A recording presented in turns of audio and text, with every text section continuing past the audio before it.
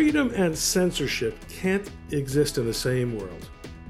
And that's true whether it's the government or private corporations who do the censoring. Hi, I'm Ron Coleman, and welcome to the Coleman Nation podcast. It's a show where I sit down with guests to discuss the future of free expression and thought in our interconnected world.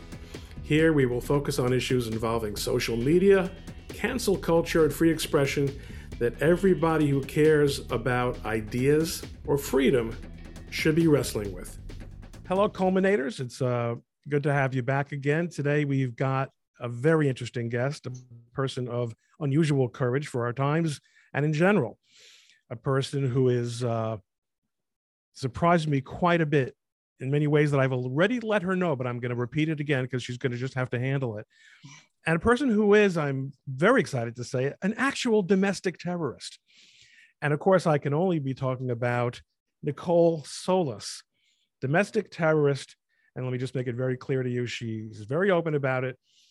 Domestic terrorist, Nicole Solas, who has busted open, big time, the CRT racket in the public schools of Rhode Island. Welcome to the show, Nicole. Thank you. Hi, Ron. Thank you so much for having me.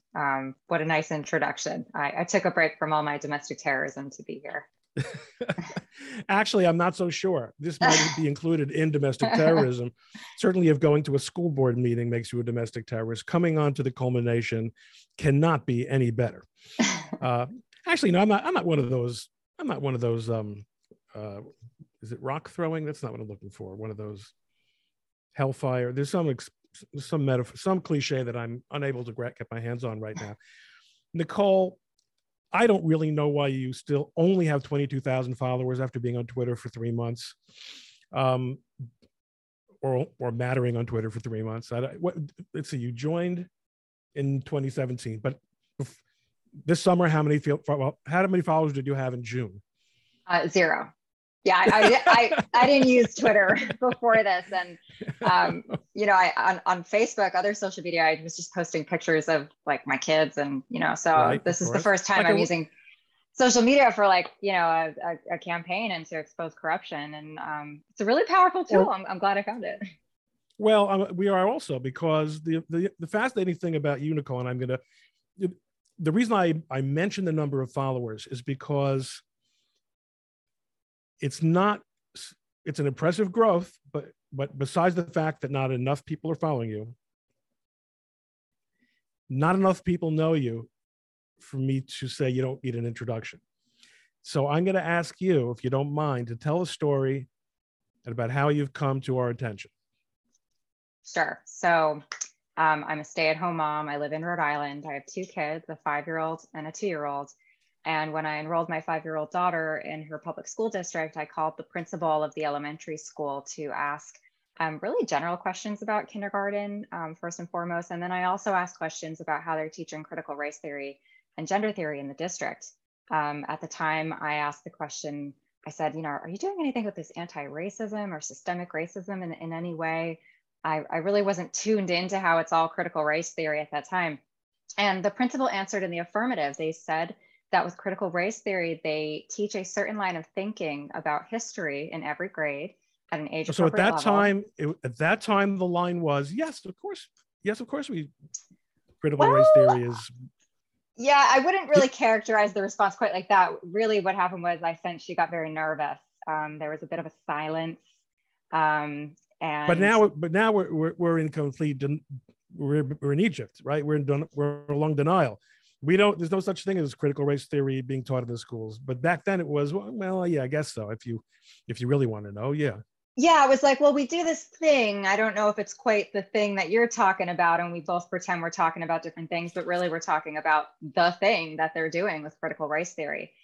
And what they're doing are practices. So starting in kindergarten, they ask children what could have been done differently on Thanksgiving, implying that something was wrong with this historical event. And how can a 5-year-old ask that?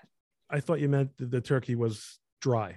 What could have been done differently? Which can always be done differently, right? We all have complaints about the turkey. So You know, but for 5-year-olds, I think they're very confused. I think most adults are confused by that question. And they said that they continue to build upon this line of thinking, which she wouldn't really elaborate on, in every grade. And then with gender theory, they said that they refrain from calling the children boys and girls.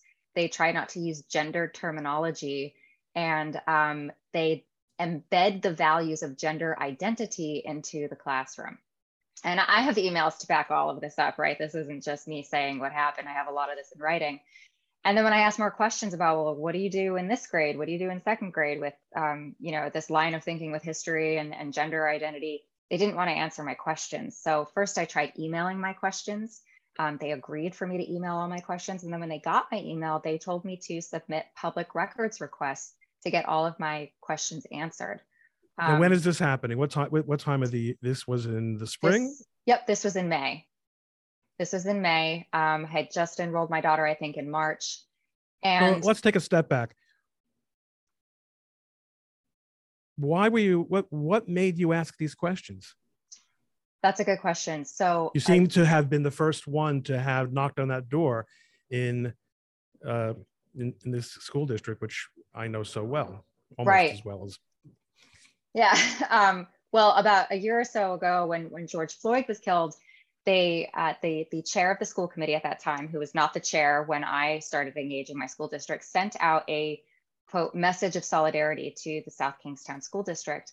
And it was this really radical message professing allegiance to Black Lives Matter and saying that our school is systemically racist. We have to rid the school of systemic inequities. We stand with George Floyd and Breonna Taylor, and it was sent out to everybody and it posted on the school's website. However, it's now taken down. And so that was my first inkling that this school was being oddly political. And I, at that time, hadn't enrolled my daughter in school. I had another year or so to go. And so I decided to include that in my questions about kindergarten because I wanted to know if they were really following through with this message that they sent out to the community. So that was a big red flag for me. And I didn't, get around to it until I enrolled my daughter. Now with the public records requests, I didn't even know that my school had a link on their website to submit public records requests. They make it very easy. So I was just doing what they told me to do. They knew I had a lot of questions. In the email, they even stated so much. They said, due to the scope of your questions, please submit public records request. And I did. I submitted lots. I submitted hundreds. The reason why I did that is because it costs money to get public information. You submit a public records request and then you get an estimate back. Some of them I got estimates back for $20. Sometimes it was $9,000 and that was a real estimate. Sometimes I had a bargain with them to get these estimates down because I can't afford to purchase all of this information just to get my questions answered. And at any time they could have told me, hey, this is too many public records requests. Let's just email, let's just talk. But they wanted to do it this way. And then one morning I woke up to find my name on an agenda of a public school committee meeting. And it said that they were going to discuss or take action against Nicole Solis for filing 160 public records requests. I had never been to a school board meeting before. This is all new to me. So to see that they were having a school board meeting about me was like an out of body experience. I'm not gonna lie, when I saw that agenda, my heart definitely started pounding because I thought, this is psychotic. Wow. And at that point, I decided that I had to have a public response because my public school district was publicly attacking me. They were singling me out. It was obviously politically motivated because, again, they had told me to submit these public records requests. So I contacted. Well, even if they hadn't told you, sure, I mean, sure, right. It's a public records request. Exactly. Journalists do it all the time, and I was just doing it to get my questions answered about school. So I contacted legalinsurrection.com, Bill Jacobson, and I said, "This is the agenda." So what made you think of? I mean, that was something you read regularly. No, actually, my husband had read it regularly, but what was going on in the background was, as I was getting information from my school district and seeing all of what they were doing, I had set up a private Facebook group where I was posting the information that I was finding, and I was trying to raise awareness about what they were doing. And Bill Jacobson actually found that Facebook group because it's just sheer luck that he also lives in Rhode Island. And Yeah. when he saw what I was posting, he just let me know that if anything happened to contact him, but I really didn't know what he was talking about. I wasn't sure what was going to happen to me. And I didn't really know him. I was kind of like, oh, who's this guy? All right. But I was really lucky to have a connection to a national media source so I could get that story out. And my real luck was that I sort of got ahead of this narrative that my school district was trying to use against me, that I was this terrible person. And Legal Insurrection was just amazing because I got to tell my story in my own words. I'm going to this meeting, they're threatening to sue me, and let's see what happens, because this is totally foreign to me. I wasn't doing this. I wasn't some political operative before. I was literally just a stay-at-home mom and taking care of my kids, and wanted to know what was going on in my school district. So you realize that was the first act of domestic terrorism that you were committing, was being a stay-at-home mom and admitting it, as opposed to just merely being a stay-at-home mom because you're being paid to stay home like everybody else was last year. Exactly. I had no idea that I was embarking on this new career. So, and this, so what ended up happening? So the school board had had the meeting, the famous meeting.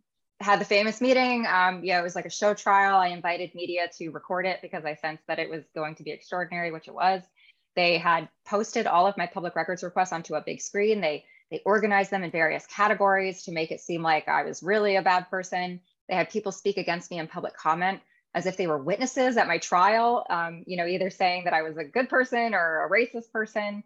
They singled out a national organization, said that I was working with them as like some political operative, said that they were racist. And at the end of it, they decided not to sue me. I don't know if they ever really intended to sue me. I don't think they had a legal basis to sue me to begin with. And when I spoke in public comment, I said this meeting was meant to publicly humiliate me, and it didn't work.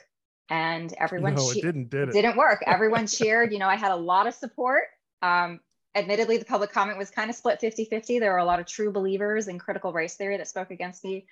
But then I thought it would be over after that meeting. But then 2 months later, a constable comes to my door with a lawsuit from the National Education Association, the largest teachers union in the country. Right. I finally found my eyes were not darting at something better looking.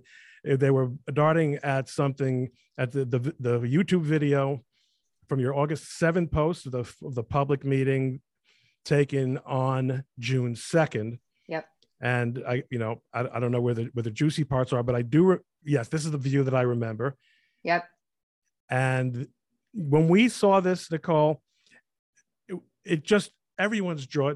I mean, it was really happening, and it was really happening conspicuously and openly and notoriously. And of course, my wife turned to me, as you know, and said, "That's my school district. That's where I grew up."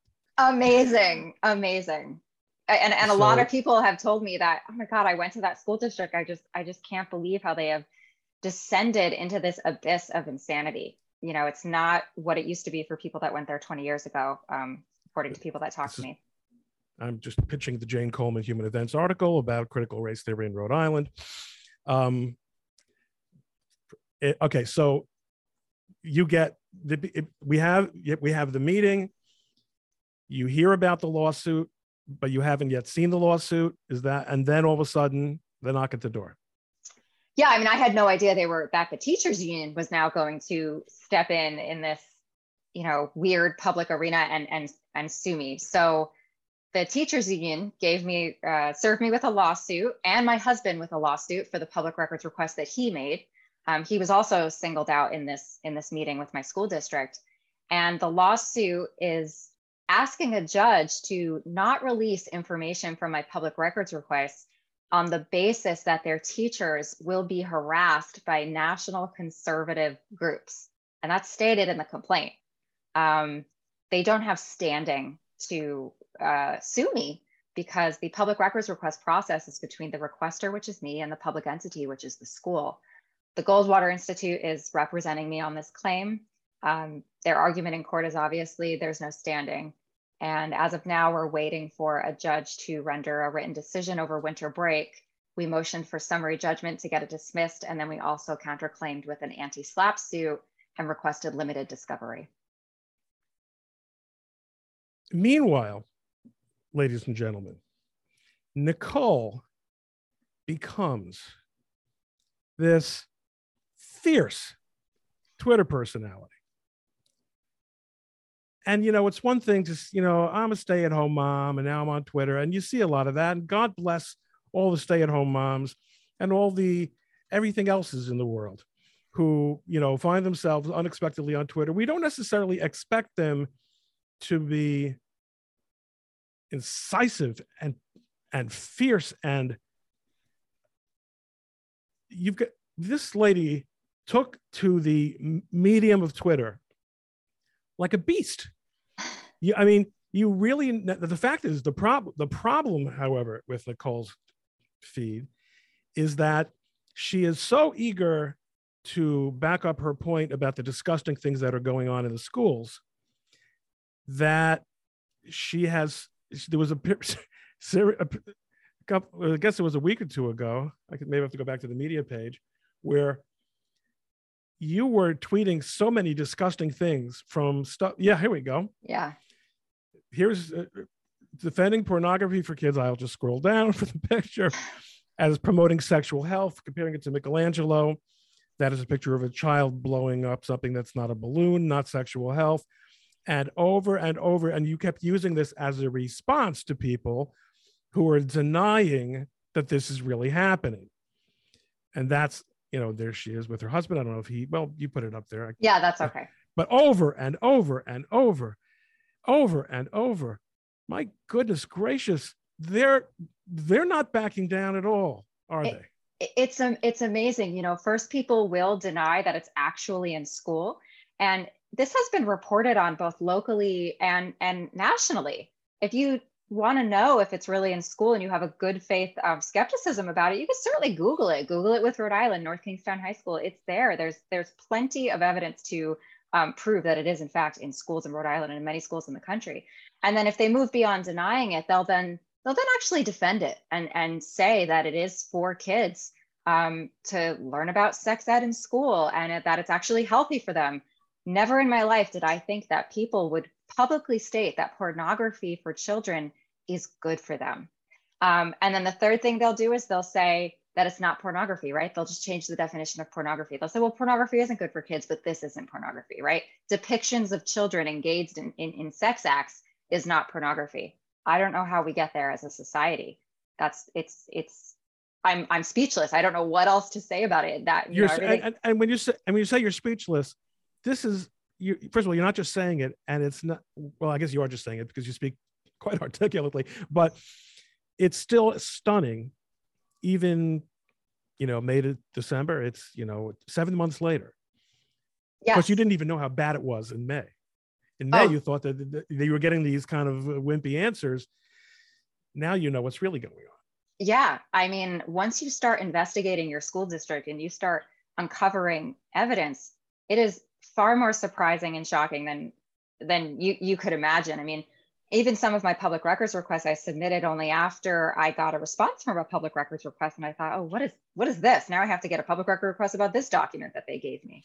But you know, you say it's shocking, but I guess shocking in our day is not the same as newsworthy, because I'm looking here for coverage and I see the New York Post, which is known as a relatively conservative paper in New York. And of course, our friend at Legal Insurrection.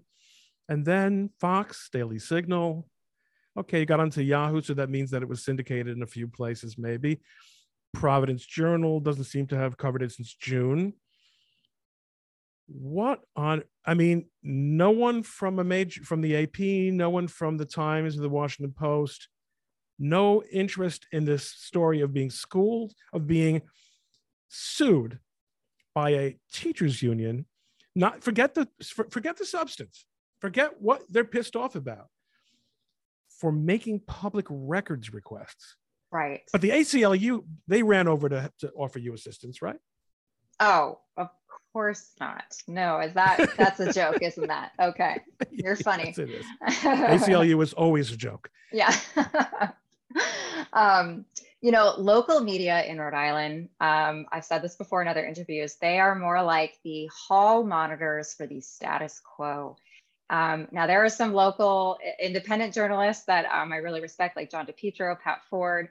I'm now cultivating a new relationship, hopefully with a media outlet that will give me fair coverage and balanced reporting. But Rhode Island media is very much in bed with the teachers union. When you go to the NEA RI website, they brag about having NEA organizers in all facets of government and media, right? It's like they've just planted their spies everywhere. So I have in fact done some local interviews in Rhode Island, but one station didn't air my interview twice. And it's because they're trying to get me to look bad. And now that I have experience with media, I know the questions that are unfair, unethical, and completely beside the point. And I've learned the ropes. Do you remember? Do you remember some of the setup questions or the when did you stop beating your wife type questions? Yeah. So we'll just name names. With WPRI in Rhode Island, I had an interview where they said, how do you feel about the school getting threats? So they want to make me look like I'm somehow responsible for a school getting some type of threat. They didn't tell me what the threat was, but they then said it when they were on the air. I didn't have a chance to respond to the substance. So my only response was, well, how does the school feel about targeting a mother? You're pretty good on your feet there, Yeah. Don't go to law school. Just live a happy life. Okay. I did go to law school. I'm a lawyer. I don't know if you knew that. You must have. Did you tell this to? You must have told this to Jane at some point when you were talking to her. I don't know. I mean, I don't practice, so it's because I don't remember her telling me that, and she would have been struck by it. Okay, so you're not a normal person at all. No, I'm a recovering lawyer. I didn't have, my trajectory was, I met my husband when I was in law school. He didn't go to law school. He's a professor, but, we basically got married and had kids right around the time I graduated. So I learned quickly that I didn't want to be, working full time as a lawyer and raising my kids. So I decided to stay home. Yeah, that's what happened to us too, and that's why I'm still working and probably will be, but not because we decided to raise our kids, and that that's a mom's job mostly. I mean, I think I helped out a little bit. I've changed more diapers in any month between 1991 and 1990, probably 2000 than my every single Coleman in history before me did combined in their entire lives. So you did go to law school. You are quick on your feet, and you do think dialectically, which is what the case method does.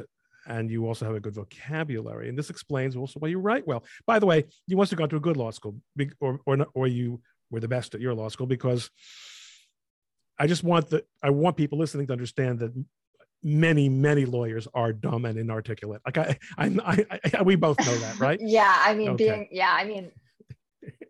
being a lawyer. Don't get me started.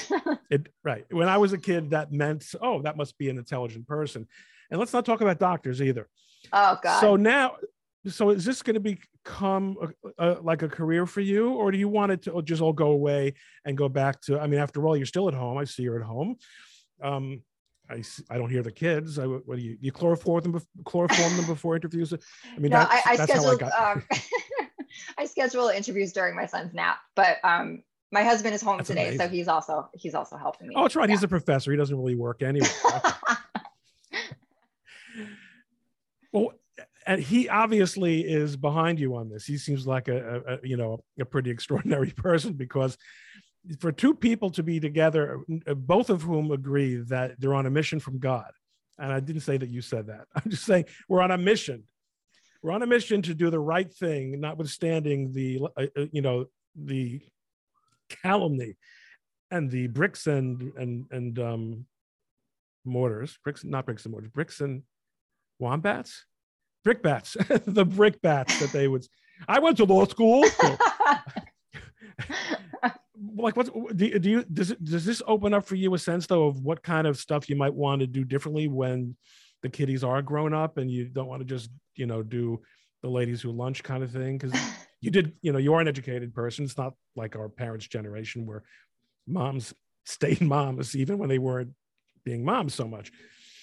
I really don't know. I mean, I'm really just taking it day by day. Doing media takes up a lot of time, and I only have limited time, like when my kids are nap or my son is napping. I You don't still doing a know. lot of media though? Is it just the same? It's just the same old people rolling and having their shot at Nicole, and then you move to the next one. How many interviews are you doing a week?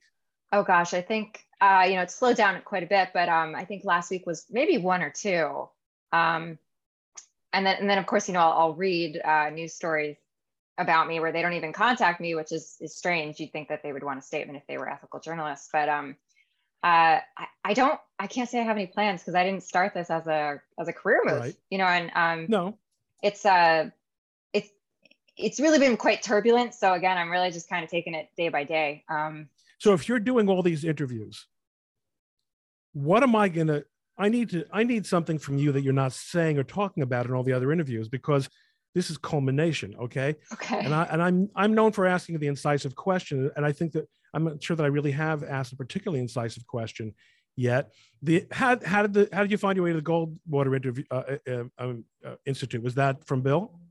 No, the Goldwater Institute contacted another group in Rhode Island. I think they're called the Freedom and Prosperity Center.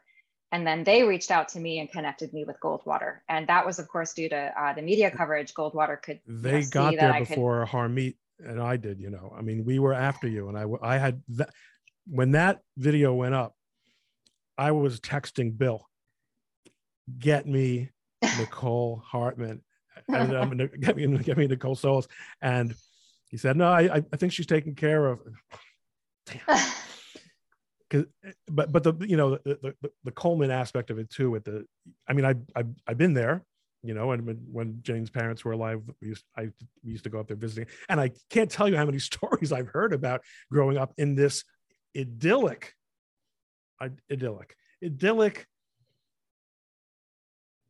New England school district, so far away from this urban nightmare that I brought her to, metropolitan New York. I she doesn't like to be reminded that she's lived in New Jersey far longer than she lived in Rhode Island. Tell me something you haven't talked about with the other people that might be interested, because who I interact with. First of all, what's the litigation schedule like? So you just said you had the motion. Both motions are up. The motion for summary judgment and the anti-SLAPP motion. Now, yes. In Rhode Island, what are anti-SLAPP sanctions? Attorney's fees? Yeah, attorney's fees, and also we have requested punitive and compensatory damages for me. What's your take on the judge, or do you not want to say? Yeah, I mean, based on oral argument. I'm not asking you for how do you feel oral argument went. I'm sure that your lawyers were great. Yeah. Oh yeah. I think they did a fantastic job. I heard it. Yeah, I was there. I had a different link than the No, but did the judge hear it? Did the judge hear it? Yep. They tried to get you to agree to a walkaway, right? Well, even in my local interviews, the reporter, who again, remember the media is in bed with the National Teachers Union, kept saying to me, "Why don't you just drop out of the lawsuit?" And it's very clear to me that their whole strategy from the beginning was to set up this collusive litigation, have the teachers union sue me and the school district, and then pressure me either in the media or otherwise to drop out as a defendant and just ask the judge to have me withdraw. Now, of course, if I did that, I would relinquish my own interest and my own civil rights to access public information. Why on earth would I do that? And why on earth would I do that when I have pro bono representation? I'm not paying for this. So if that was in fact their strategy, which I suspect it was, stupidest strategy ever. Quality pro bono. I will tell you, pro bono, often you get what you pay for.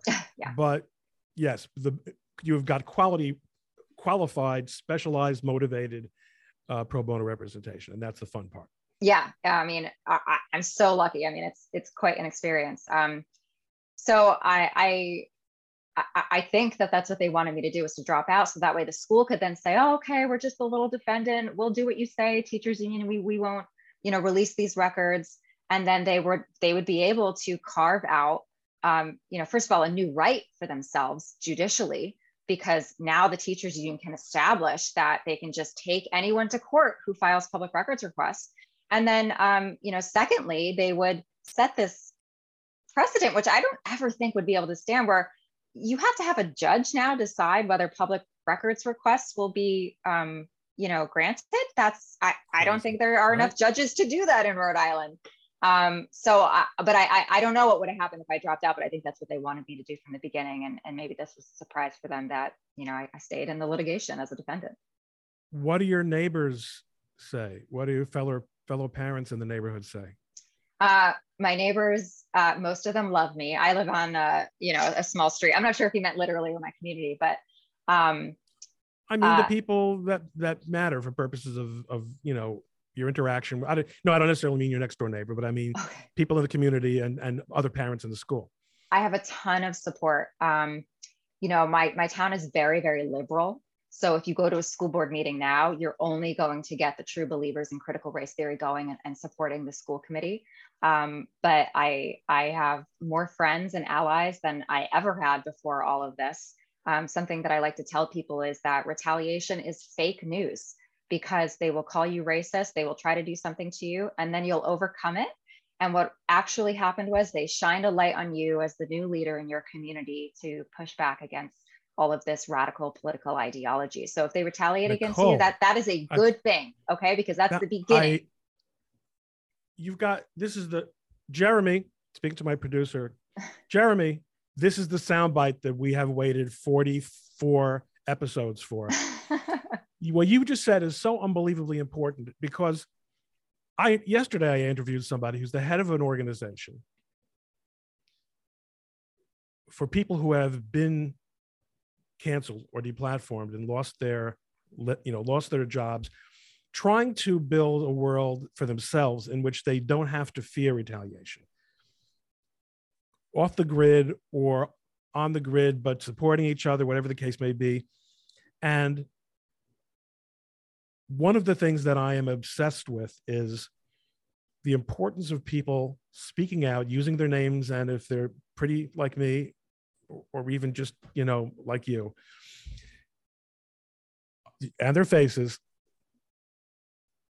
putting their personalities and their reputations on the line, because when you exercise that kind of leadership, you give courage to so many people on the margin who would do it if they just saw that someone had their back, that they weren't alone. And so what you're saying to me is so extraordinary and so important.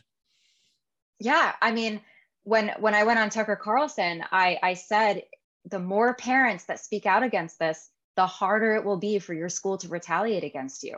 If they have hundreds of parents that are challenging this, what are they going to do? Go parent by parent on a list of 300 parents, say, to try to get them to lose their job? And I mean, they don't have enough time to do that. And of course, being a stay-at-home mom, there is no job. Exactly. How about Professor Adam? Have they tried to rattle the cage where he works at all? No. Nope. And that's, they haven't even tried. Well, maybe it's because you're dealing with amateurs up in Rhode Island. Maybe Bill Jacobson scared them all away. I don't know.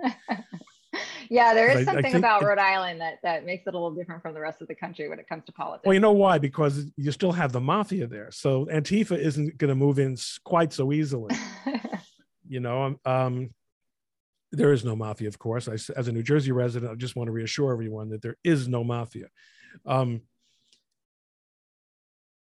a way, though, because of this, because you don't have to fear physical retribution or cancellation, or having Chase inform you that they've canceled your bank account.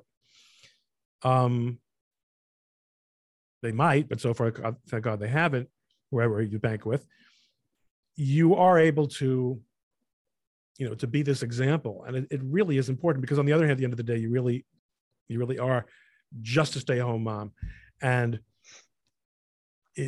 people really do need to know that it can, that it can be done. I mean, you obviously have a certain amount of, it is a certain, I mean, what were you thinking when you first got up to speak at the microphone at that meeting? Was your heart pumping a little bit?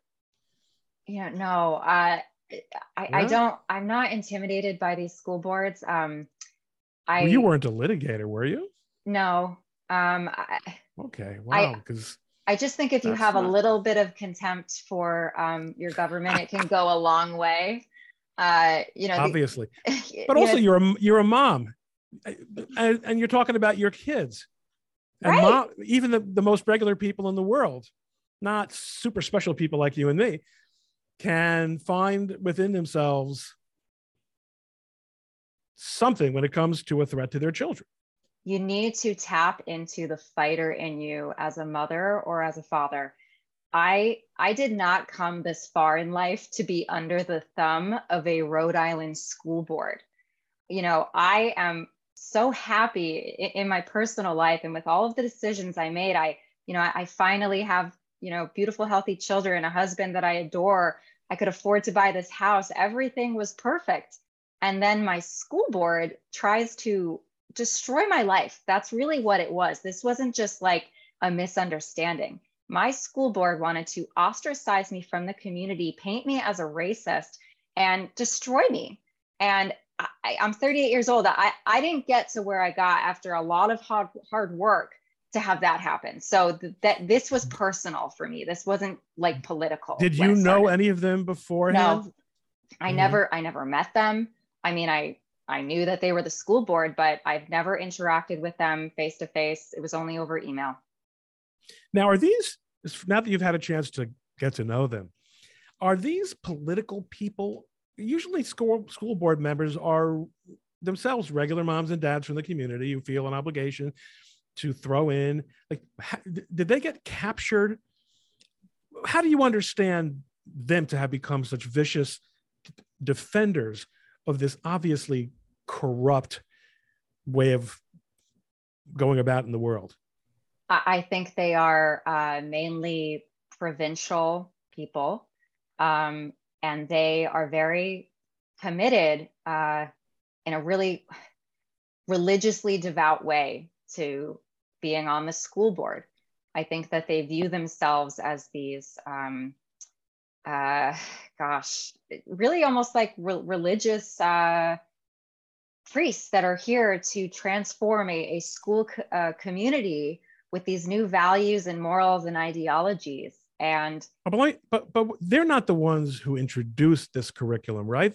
That's done by the professionals in the school board, in the main headquarters of the school district.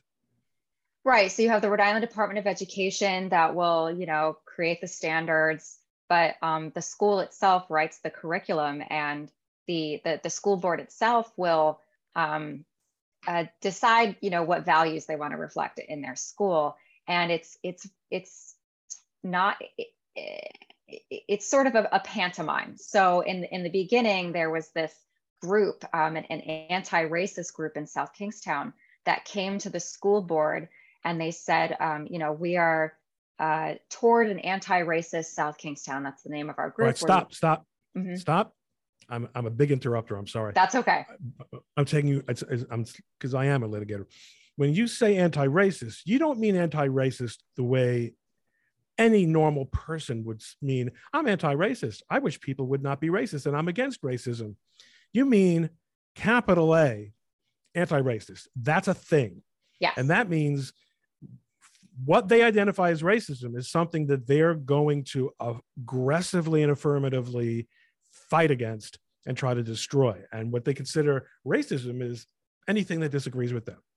Absolutely. This is Kendi's brand of anti-racism, which is racism. It believes in targeting different racial groups in order to promote or advance or demote and hold back other groups, right? This is a Marxist paradigm of the oppressed and the oppressor under a racial lens. So that is toward an anti-racist South Kingstown. And this group came to the school board and said, we all have had experiences where we were discriminated against. Now, I'm sure their stories are true, but there are already laws that they can use to show that they were illegally discriminated against on the basis of race. But those laws are, colorblind, And they are not what they want. What they want is to say that they are the oppressed and that only minorities can experience racism. And now only certain minorities, because I believe that the ideology says that even Asian people are white adjacent, and now Jewish people are positioned as oppressors, right, of Palestine. So that's old news. Yeah, old news, right? Okay, so we've been oppressing for a while. Of course you have, yeah. Like since day one, actually. Yeah. So my school district capitulated to this outside group and said, okay, we'll change our discipline policies because of what you just told us. So I see a lot of pageantry happening behind the scenes.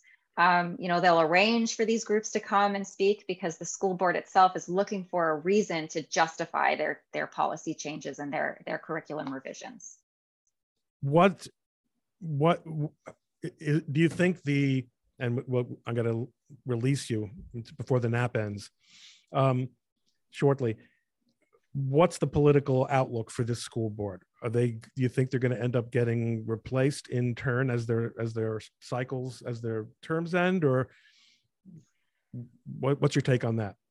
I don't know. I think it's 50-50 because my town is so progressive. They recently just passed an anti-racist policy that, pits different groups against each other. And the people that showed up were completely in support of it. And your kids now are going to school where? My daughter. Don't name it. Right. No, I wouldn't. It's a private Catholic school. And I went to that school and I said, I'm leaving because of the political problems in my school. And I was very clear and because they're Catholic, and I know this isn't true for all Catholic schools, but because they're Catholic, their values are not the values of critical race theory. Well, I wish you the best on this. You and I continue to bump up against each other in a supportive way on Twitter. You are doing God's work, and it's super duper important to promote that work and support it. And thank you for the Goldwater Institute. I'm sure that they're exactly the right people at the right moment for you. And we're all watching this with bated breath. Thank you, Ron. My pleasure. Thanks for coming on, culminating a little bit with us, and we'll talk soon. Okay. Have a good one. Bye. Hey, thank you for listening to the Coleman Nation podcast. Don't forget to subscribe on Apple Podcasts or your favorite podcast app. If you like the show, please rate it 5 stars and leave a review. For more information, please visit the show's website at coleman-nation.com. That's coleman-nation.com. Or you can visit my blog at likelihoodofconfusion.com. Join us next time on the Coleman Nation podcast and have a great day.